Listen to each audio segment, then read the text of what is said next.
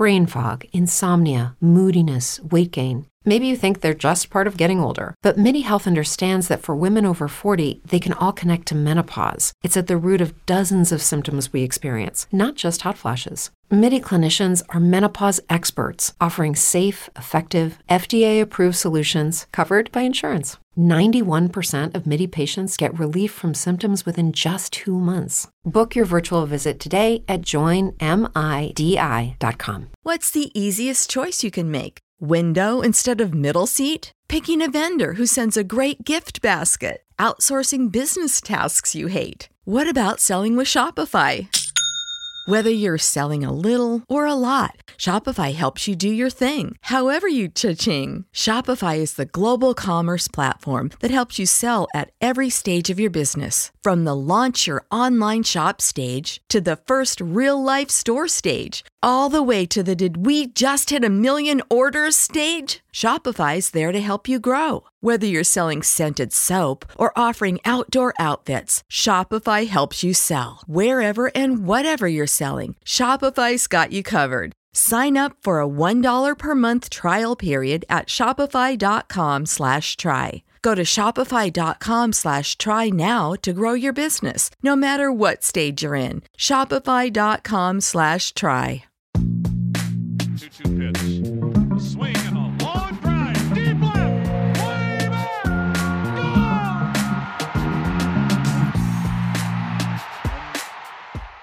Hey everybody, welcome back to another Baseball America podcast. I'm Kyle Glazer. We're pleased to bring back Mark Chiarelli to discuss the A's system today. He did the Pirate system for us. You can hear that podcast up on our website at baseballamerica.com. Mark, the Pirates had one of the deepest systems in baseball. The A's, much less so. This is a farm system that is in the bottom third of Major League Baseball as of the organizational talent rankings at midseason last year. We all know about their issues with budgets and a lot of rumors about moving to Las Vegas. Matt Olson and Matt Chapman are reportedly on the trade block once the lockout ends. So this is always a team that constantly needs to refill from the farm system just because once players start hitting arbitration, they get too expensive for the club. Where is this farm system right now, and how does it compare to some of those top-tier farm systems like the Pirates? Yeah, well, thanks for having me, Kyle.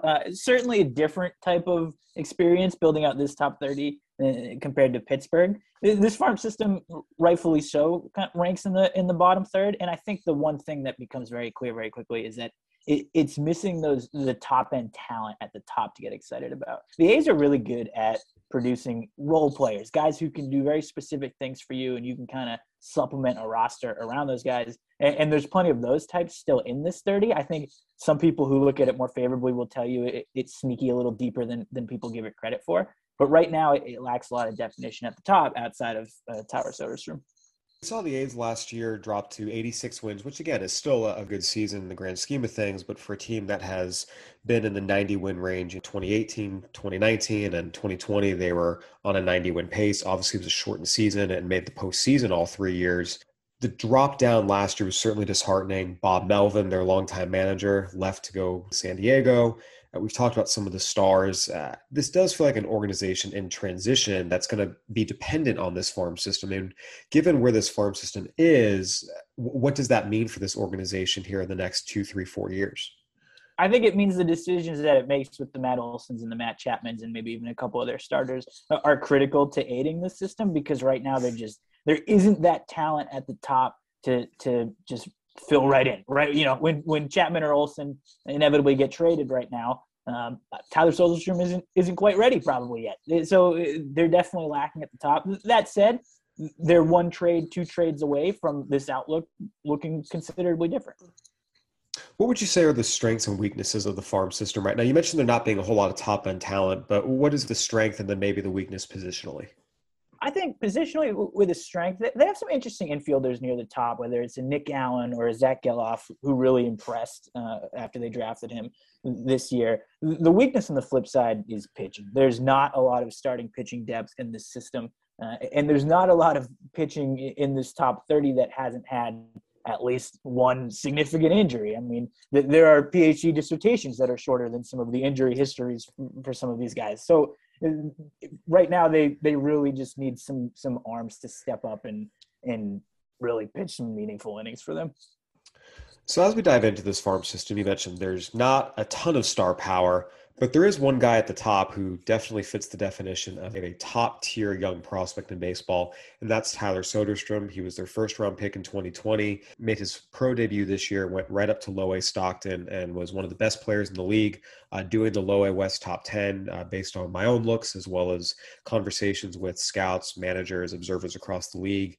And it came back that this was the best prospect in the league this year. Just such an advanced young hitter who people think has the ability to be a plus hitter with plus power at maturity and be that offensive force who can change games with one swing.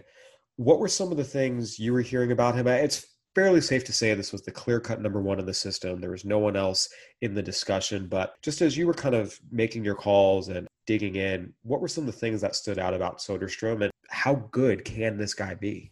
So to go back to last year after the A's drafted him, pretty quickly the feedback started to trickle in that this kid could be special. It's a little bit different of a high school bat than what we normally get. And it wasn't long before people within the organization started comparing him to some of the better draft picks that they've had over the last 10, 15, 20 years, whether it's an Eric Chavez or a Grieve. The feedback was really positive, really fast. And the biggest thing that stuck out to me this year is that positive momentum, that positive feedback only continued. We had a really hard time finding anyone to really say anything critical about Soderstrom at the plate. You're looking at a hitter when he reaches his peak, if he reaches his peak, it could be 280, 290, maybe even 300 with 25 to 30 homers a year. It's going to be, or it could be really impressive production. As far as the bat goes, very mature, probably ready for a more aggressive assignment. And everyone was very convicted in it. What was less clear was where he ultimately slots in defensively. Yeah, so I think before we dive into the defense, one of the things that's important to remember is the level of hitter he projects to be is someone that will play at any position. If he's a first baseman, he still could be an all-star first baseman. Again, looking back at some of the scouting notes I collected over the course of the year, it's a really, really polished swing. It's all fields power. It's a really good bat path. It's a good eye at the plate. I mean, everything that you want to see offensively, it was all there. Defensively, there's been a lot of question about how realistic is it for him to remain a catcher moving forward. What is the outlook there? I think it comes down to how long the A's are willing to wait, really, because it's rough defensively. He never really caught velocity or premium pitching as a high schooler. He's very raw. You can see, and people saw improvement out of him this year, even compared to the looks they had after he was drafted. But it's so much further away than the bat that it immediately brings into question, well, are the A's really going to give the defense enough time to marinate when you've got this, like you said, this bat that you could slot in at any number of positions and hit right away? The comparison that seems to get brought up a lot is the Bryce Harper, Will Myers path for him. And I'm not going to sit here and compare him to a Bryce Harper, but it's a similar kind of question that a Harper or Myers faced when they were drafted and they were initially a catcher. And at some point the organization has to make a decision. So if they really believe that he can catch, you're probably looking at another couple of years of that defense maturing to the point where it's major league ready, but it's considerably behind the bat. Yeah, I think what stood out was there was a sense that the defense was not maybe as terrible as people had been led to believe. I heard that a lot from a lot of pro scouts who had heard the amateur reports and seen some things that were written about him. And when they saw it themselves, were like, yes, this has a long ways to go, but it wasn't horrible. It wasn't hopeless. And just to be frank, you see some guys in low A who are catching. It's like they just can't do this. And that was never the case with Soderstrom and my looks or their looks. To kind of put in perspective where it has to get to, one of the reviews was throws okay, pretty agile, moves around okay. Right now, it's a 30 grade catcher with the possibility he can get to 50 in the future. It could be average in the future, but it's going to take time. And as you mentioned, the bat already is just so advanced, so special. There is always going to be that pull of, you know what, let's get him up here. And also maybe not subject him to the grind and the wear and tear of catching, because if we just keep him fresh and he's at the plate and able to play 150, 155, 160 games even, you could have one of the best hitters in baseball. Yeah, you really nailed it. And I mean, this season he He had an oblique injury that it took the A's a while to diagnose exactly what the injury was. Ultimately, it was an oblique injury that shelved him for the last 2 months of the season. And you saw at different points during the year, he'd miss a game, he'd get a little nicked up from catching, and it really brings into question, do we really want to subject such a special hitter to this wear and tear in the grind of catching? And I think there's convincing arguments on both ends, but because of how good the bat is, I don't know if I would be the one to want to put him behind the plate for a full season. Again, regardless of position, this is a special young talent who, as long as he stays healthy, there's a lot of conviction in the bat for a guy who has played less than 60 games of low A in his entire professional career. And again, there's no such thing as a guaranteed prospect, especially not one who has such a small track record and sample, but really did stand out. Just everything is there for him to be a really, really elite level hitter in the major leagues as long as he progresses as he currently is. Mark, this was a clear-cut number one. There's no point really dwelling on asking if there was anyone else consideration.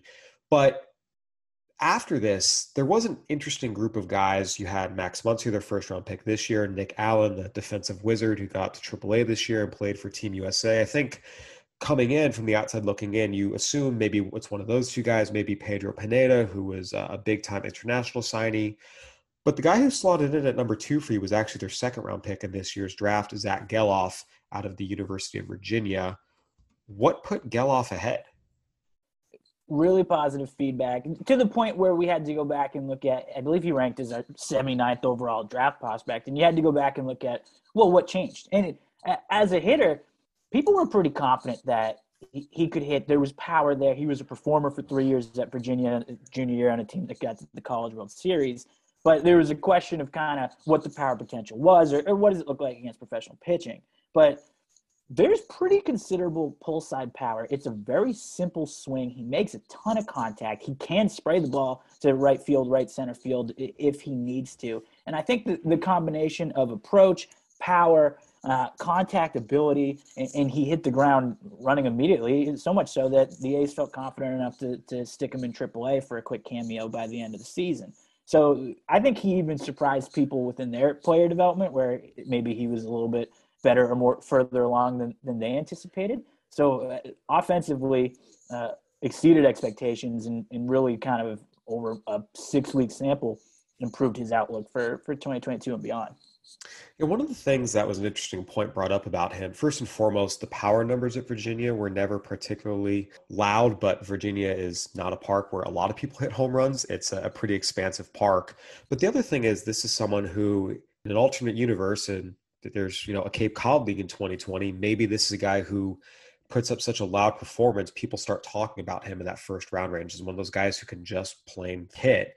And we see those guys a lot go out, have a great performance in the Cape, swing the wood bat, and all of a sudden they come back there next year and maybe they've gone from potential second, third round pick into that back of the first round range. But because he didn't get that opportunity, maybe people just didn't know how good of a hitter he was.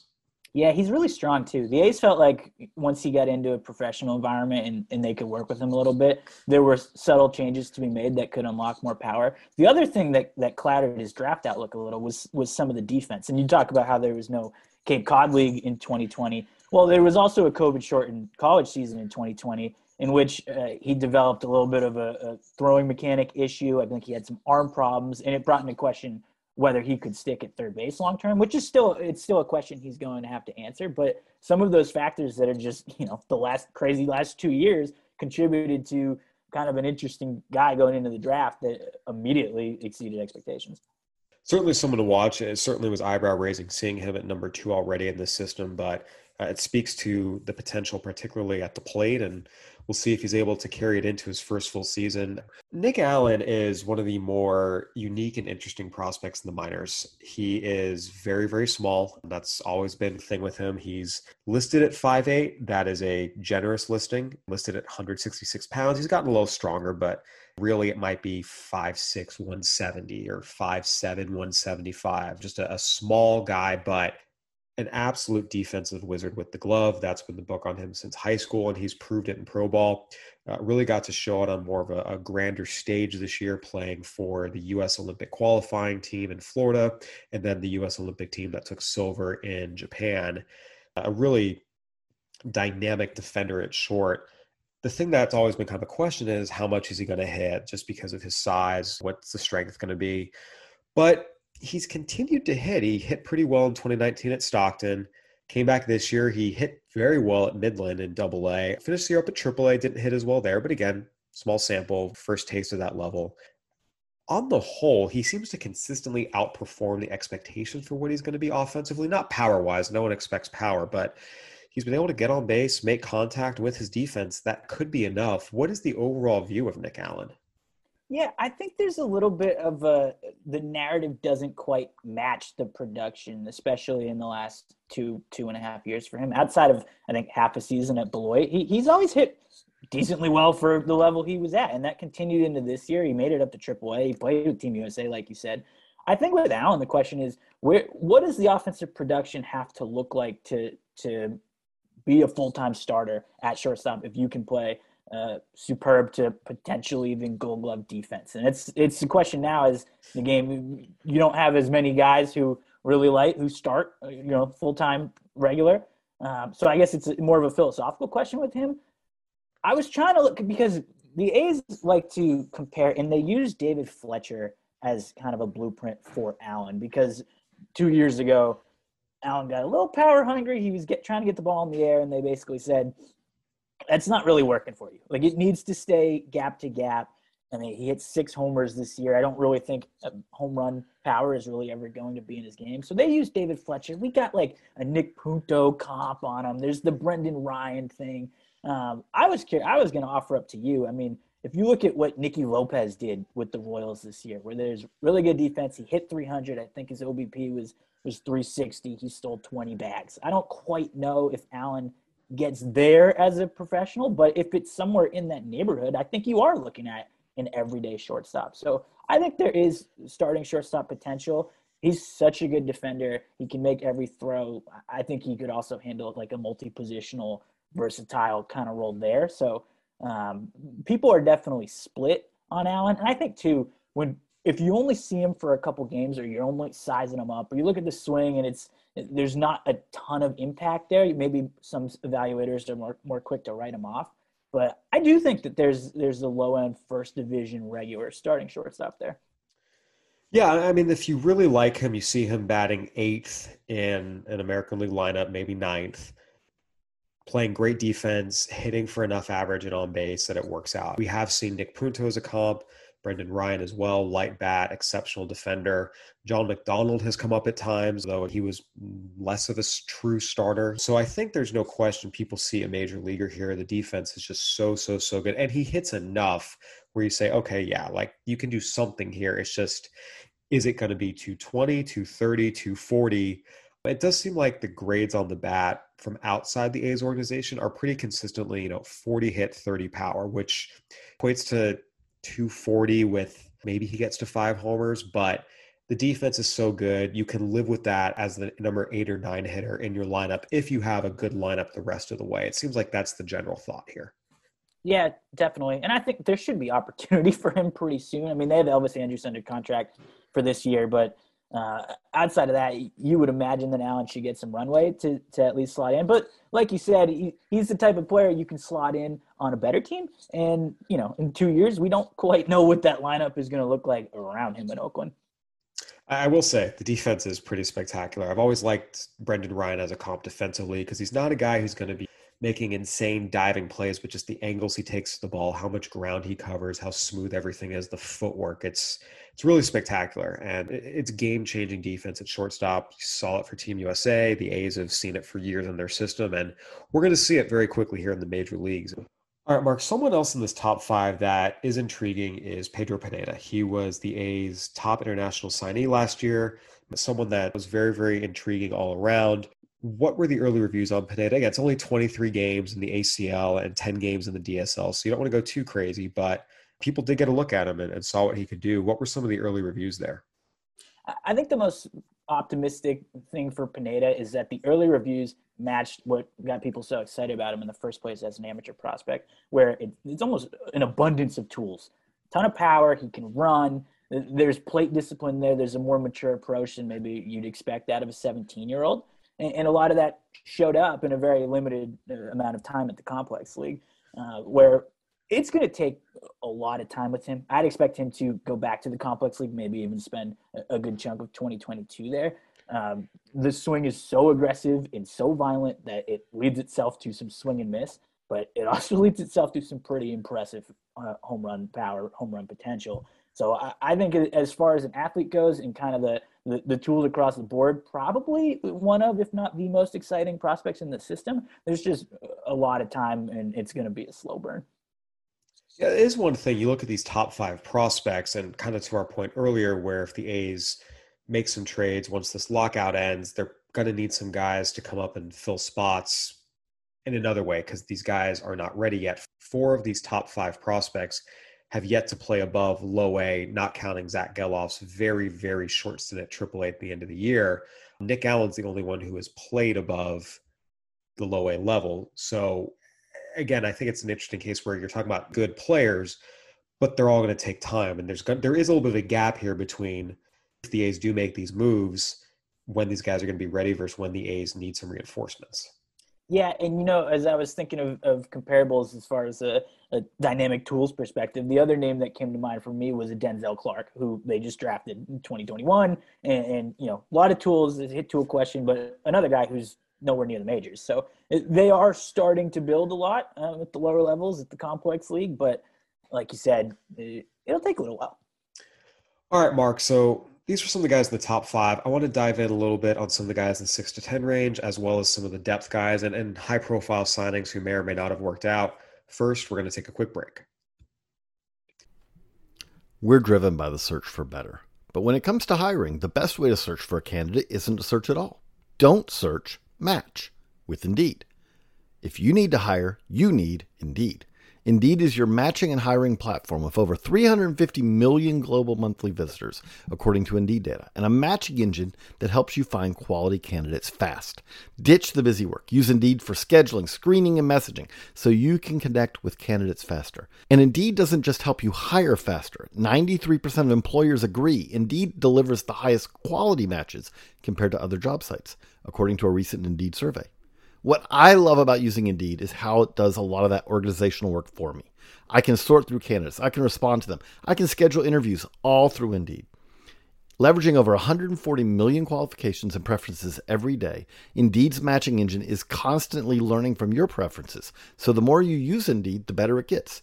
Join more than 3.5 million businesses, including Baseball America, that use Indeed to hire great talent fast.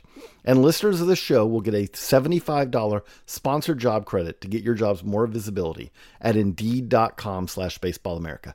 Just go to Indeed.com/BaseballAmerica right now and support our show by saying that you heard about Indeed on this podcast. That's Indeed.com/BaseballAmerica. Terms and conditions apply. Need to hire? You need Indeed. Everybody in your crew identifies as either Big Mac Burger, McNuggets, or McCrispy Sandwich. But you're the Filet-O-Fish Sandwich all day. That crispy fish, that savory tartar sauce, that melty cheese, that pillowy bun. Yeah, you get it. Every time. And if you love the Filet-O-Fish, right now you can catch 2 of the classics you love for just $6. Limited time only. Price and participation may vary. Cannot be combined with any other offer. Single item at regular price. Ba-da-ba-ba-ba. And we're back with Mark Chiarelli breaking down the Oakland A's system. All right, Mark, we talked about some of these guys who are very intriguing in the top 5, Tyler Soderstrom being slam dunk top 50 prospect in baseball, guys like Gelof, Allen, Pineda, who are all at very different points in their development, but all show things to be excited about and things that you can envision helping the A's a couple years down the road. Getting into the 6 to 10 group, you do have some guys who are older, have made their major league debuts, but there are reasons to be cautious. And it starts with AJ Puk and Dalton Jeffries at 6 and 7. Puk has been the number 1 prospect in this system at times. Jeffries was a top draft pick as well. Both have reached the major leagues. Both have very, very long injury histories. I want to start with AJ Puk. What is the latest on him, and what is the outlook on him now in scouts' eyes? He pitched primarily in relief down the stretch, and he was injured, surprisingly injured to start the year in 2021. Came back and his velo is sitting 92, 94. And, he's had shoulder issues. He had Tommy John. And you're like, That velocity crept back to more where you're expecting in the 95, 97 range, and even, more consistently 96, 97, maybe touching even 98 when he came out of the bullpen by the end of the year. But he didn't start. Not a lot of starting experience. He's never started in the major. He's going to be 27 years old on opening day. Like, you really just look at it, and I mean, I tried. You try to look at it from both sides and say, is there a path to starting rotation still for AJ Puk? I think the A's will tell you, they'll give him a shot, but I don't think there's a lot of optimism that starting is feasible for him right now. So you have to almost readjust, recalibrate, and look at it from more of a, whether it's a reliever or a bulk inning role. But with him, in some ways, it's really the same old thing. He has not been able to stay healthy, and when he has been healthy, the stuff still looks potent. It still looks pretty good, although the slider maybe is half grade below where it was at its peak, and the changeup was a little firm for the A's liking this year. But it really just comes down to health, and I just don't know how you could feel good about him in a rotation holding up over an entire season.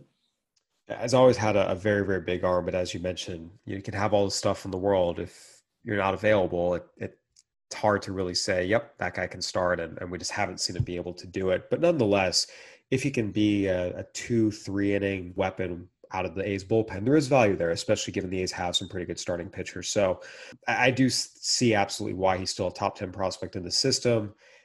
Even if it's just purely reliever, it does seem like there is a role for him. It just, like you said, all signs point to it being in relief. Yeah, it's still pretty loud. It's interesting to compare him to Jeffries. Jeffries, total opposite, where you really do see how the path to being a starting pitcher is there. Like, the arsenal makes sense. He throws a ton of strikes. But again, he just needs to be on the mound. Even in 2021, Jeffries had biceps tendonitis. He had a flexor strain. There's been injury issues dating back to college. And I think at this point, with both of them, it's like you're running out of time here to be able to prove to people that you can compile innings. Yeah, Jeffries had a pretty good year at AAA, especially in the context of Las Vegas. Did a really good job limiting walks, limiting self-induced mistakes. And, through 92 innings total this year between AAA and the majors, it's the most of his career, even going back to college. He's never topped 100 innings. So, again, the durability issues do exist. But I think with Puk and Jeffries, it's fair to say these guys, they have a decent chance to contribute to the A's in some form or fashion. It's just probably not two guys in the starting rotation like everyone dreamed about when they were drafted back in 2016. Yeah, I think that's very fair. I mean, if you just expand out, you look at the A's top 5 pitching prospects: it's AJ Puk, Dalton Jeffries, Colin Palouse, Jeff Criswell, Brent Honeywell. Another guy who's like, the injury history is outrageous. And even with Criswell, there's a huge injury risk. So with all these guys, you just look at it and say, you hope that they stay healthy, but there's a ton of risk here as far as pitchers go in this system. Mark, one of the breakout players in the system this year was Lawrence Butler. Went out to Low A Stockton this year, and even when his numbers weren't great earlier in the year, there were a lot of people starting to buzz about him. Just huge power, really good athlete. And as the year went on, everything got better. He just kept improving with more reps. This was his full season debut. He played short season ball back in 2019 and really, really struggled. Hit a $177 with 90 strikeouts and just over 200 plate appearances, but came back this year and there were still some strikeouts. But as the year went on, you just saw him getting better and better and better. The tools kept getting louder and louder and louder. Power, speed, and improving as a hitter. This is someone who absolutely is rising in this system. What is the overall outlook for Lawrence Butler? Yeah, when you take a step back and just look at the raw power and the exit velocities, we had him north of 110 miles an hour. It's some of the best in the system. And when the A's drafted him, they knew he was going to take a longer time as a high school developmental guy in the 6th round. One of the interesting things with Butler is that he spent the shutdown working out in Atlanta with some older players, some veteran players, some guys with major league experience, including Mariners prospect Kyle Lewis. And I think that helped him kind of hone in on what a professional approach kind of looks like and some of the things he had to do to get to the abundance of tools that he has. And it started to show up definitely throughout the season. The one kind of flashing red light, red flag, I guess, if you were to just look at the numbers, was the 33% strikeout rate. But even that, he was cutting down kind of incrementally throughout the season. So it's a really fun profile. I mean, it is legit kind of above average to plus speed.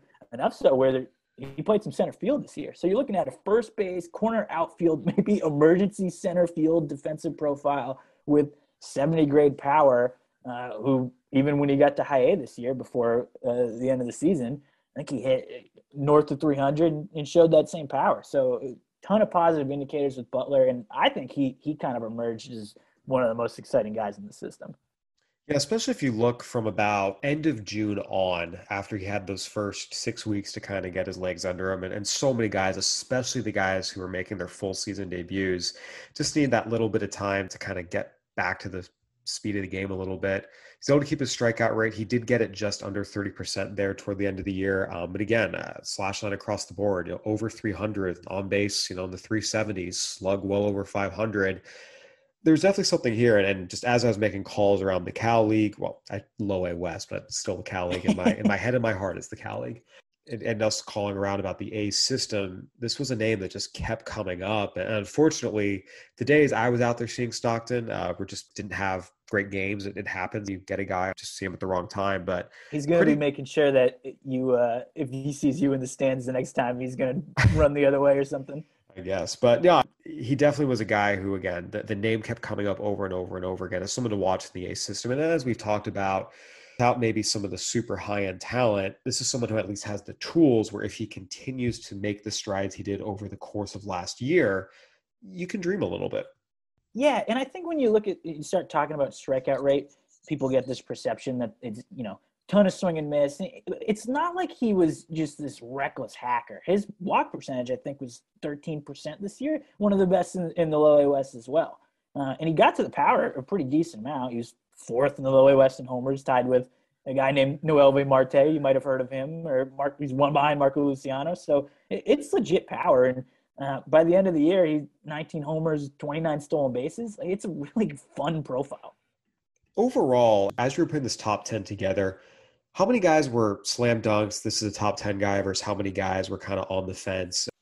The two guys who were right there in the conversation were Jeff Criswell and Denzel Clark, who just missed it. So I guess you could run a list of 12, 13. I think there are some people who would say Jordan Diaz's bat alone might get him into the back of a top 10 in a list like this that isn't as thin. I didn't personally think that he was quite a top 10 guy. So you're looking at probably 12 or 13 guys who factored into the top 10 conversation. So two names who were not mentioned there, and understandably so, were Austin Beck and Robert Puason. Beck was the 6th overall pick back in 2017. Puason tied with Jason Dominguez for the largest bonus given to any international player in the 2019 international class. Both of them really, really struggled this year. Beck went up to high A Lansing and hit 202. Also, with a short stint in Vegas, his overall slash line on the year was 198, 251, 369 with 104 strikeouts against only 17 walks. He also struggled in the fall league after the year as well. And then Puason, I got to watch a lot of him at low A at Stockton. Just to be frank, it was a guy who was not ready to be at the level he was at. We saw that a lot in low A this year. Jake Vogel with the Dodgers was one of those guys. Over on the Cubs side, Ed Howard a little bit, especially early in the season. Just guys making their pro debuts who probably just weren't ready for the level they were at. So how much of that is them versus just unfortunate circumstances. But what are the reviews on these two right now? Just the fact that they were not in the top 10 discussion. Yeah, I think they're two very different, degrees of panic where one guy is in the top 30 and one is not. Austin Beck has fallen out of our top 30 when the prospect handbook starts to get sent out. You will not see Austin Beck's name in there. At some point, for all the tools and physical ability, you got to start making contact, and Beck has just not been able to figure out breaking stuff at the plate. The swing and miss is still a huge concern. He just doesn't get to his power enough, and it hasn't really gotten any better. They sent him up to AAA actually for, I believe, 2 weeks this year, hoping to be around some older players, some veteran guys, maybe use that as a reset for him to then go back to high A Lansing, take what he learned, and maybe turn it into some positive momentum. It didn't happen. I mean, you keep a guy like Beck alive because of the physical ability, but the hitting just hasn't been there so far. In regards to Puason, what were the overall reviews on him and his pro debut? Yeah, you nailed it as far as the guy who probably just wasn't ready for the level. There were a lot of people outside the organization who watched him and were curious what he was doing at Low A West. I mean, he made his professional debut at Low A West, bypassed rookie ball.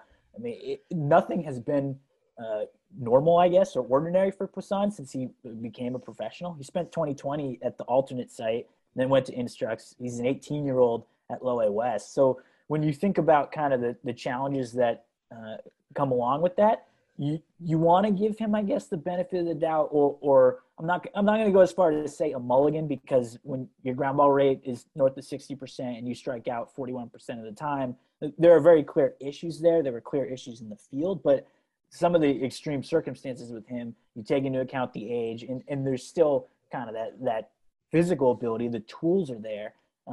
You're giving him more benefit of the doubt that, he's almost more than likely going to go back to Low A West next year, that you hope it gets a little better. And I guess from what I heard, once he went down to Instructs after the season, he looked better than he did either during the season or even how he looked at Instructs a year ago.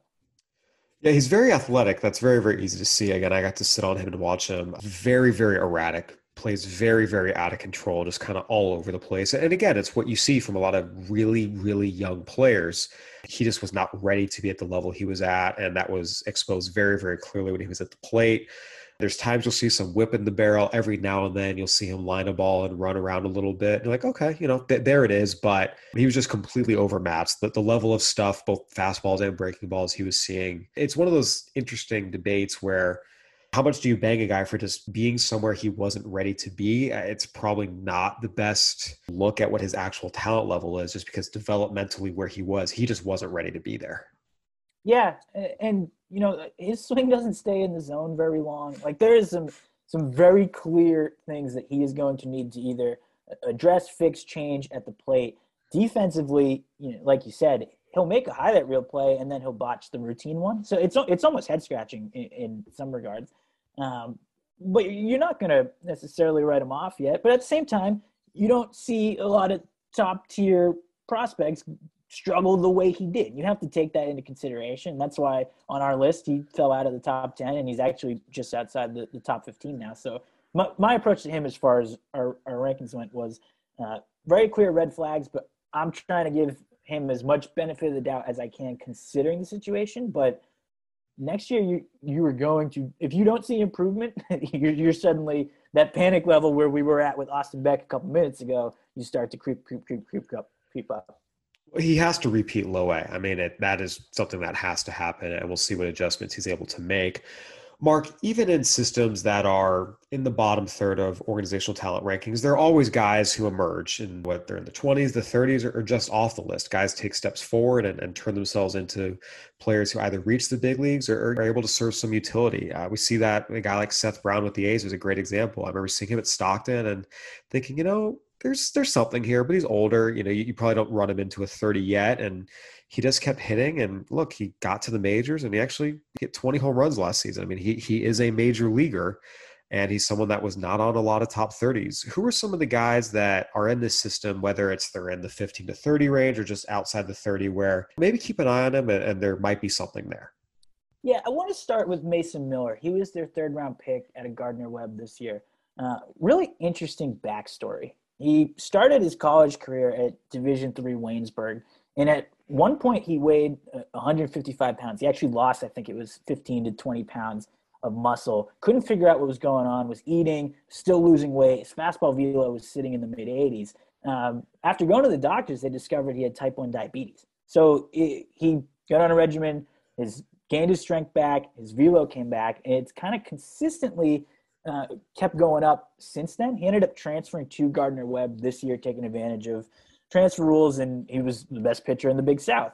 The velo now is in shorter stints. When people saw him at Instructs, was high 90s, touching triple digits, and the A's look at him as a guy who could potentially move pretty quick through the system, where it's upper 90s fastball velocity. There's a low to mid 80s slider that he can get some swing and misses with, and then a mid-80s changeup that also has people's attention. He doesn't get the swing and misses that maybe you would expect out of 100 miles an hour, but the ability to move the fastball, it pairs well with the slider, makes him a really intriguing kind of quick mover, whether it's as a multi-inning guy out of the bullpen and maybe eventually down the road he kind of blossoms into a starting rotation. But he was a guy who a lot of positive reviews coming back from when they drafted him in July to now, where I think that he needs to be on your radar, especially in a system like this where it's kind of desperate for pitching to rise to the top. I think Mason Miller is a guy that you can keep an eye on. I do have to ask, what's the latest on Lázaro Armenteros? We could probably run back the Austin Beck portion of the conversation for Laz as well, in that you kind of want to keep him alive because there's a ton of power there, but the same kind of deal. Breaking balls have been an issue. He just doesn't put the ball in play enough. There's swing and miss. He's another guy who is not going to factor into the top 30. So him and Beck and both were at Lansing this year. Just a ton of swing and miss issues.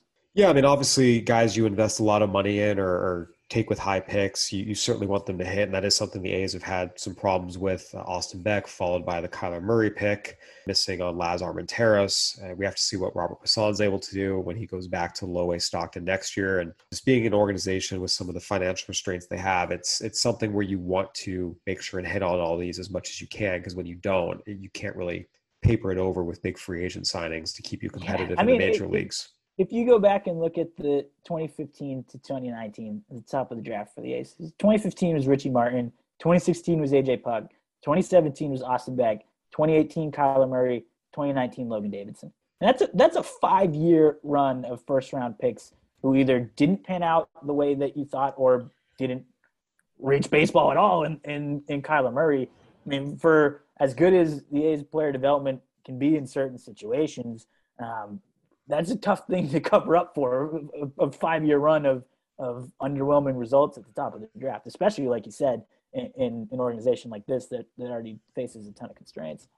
We've seen them find some guys and help them get better. Cole Irvin's a good example, a guy who was a prospect in another system. The A's picked him up and turned him into a serviceable big league starter. But there's no question, in order to become a playoff team again, given the likelihood that they trade some of their stars, there's going to need to be a little more from a player development angle. Mark, overall, just kind of any final thoughts on this system and what the A's need to do next and where it kind of goes from here?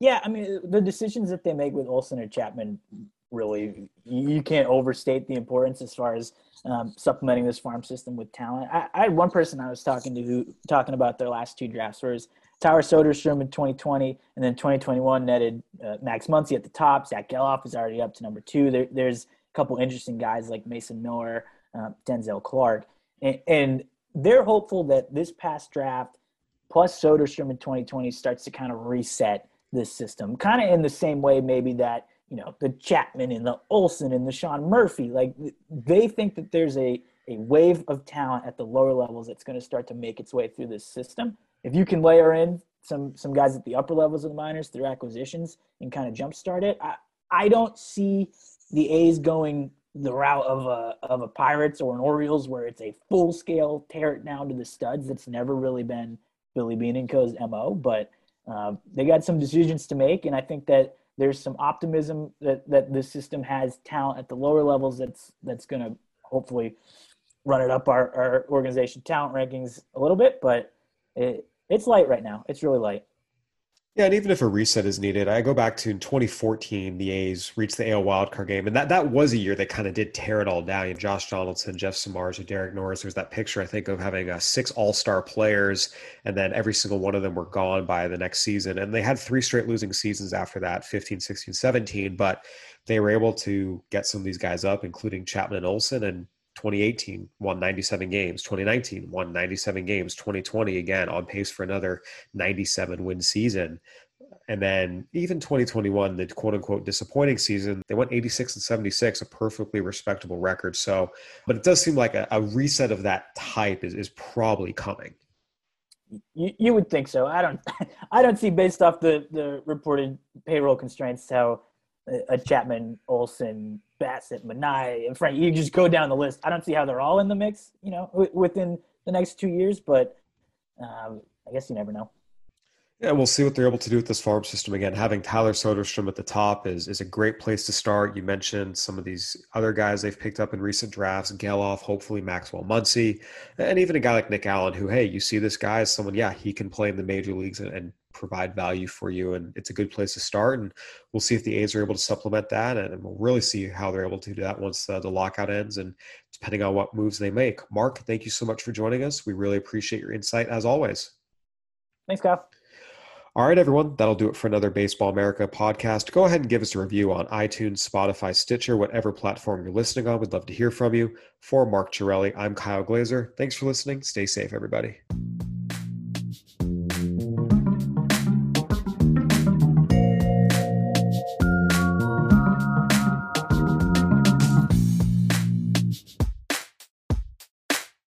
If you're a woman over 40 dealing with hot flashes, insomnia, brain fog, moodiness, or weight gain, you don't have to accept it as just another part of aging. The experts at MIDI Health know all these symptoms can be connected to the hormonal changes of menopause. And MIDI can help with safe, effective, FDA-approved solutions covered by insurance. 91% of MIDI patients get relief from symptoms within just 2 months. Book your virtual visit today at joinmidi.com.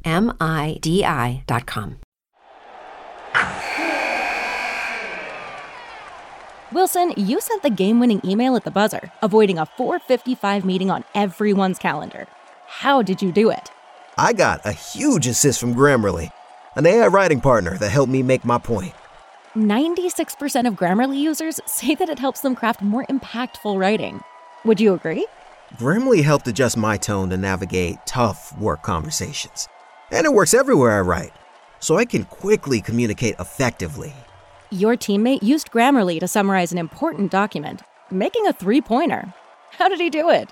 It only took one click. When everyone uses Grammarly, everything just makes sense. You made an incredible slam dunk to end the game. The meeting was canceled, and your team will go home champions. Go to Grammarly.com/podcast to download it for free.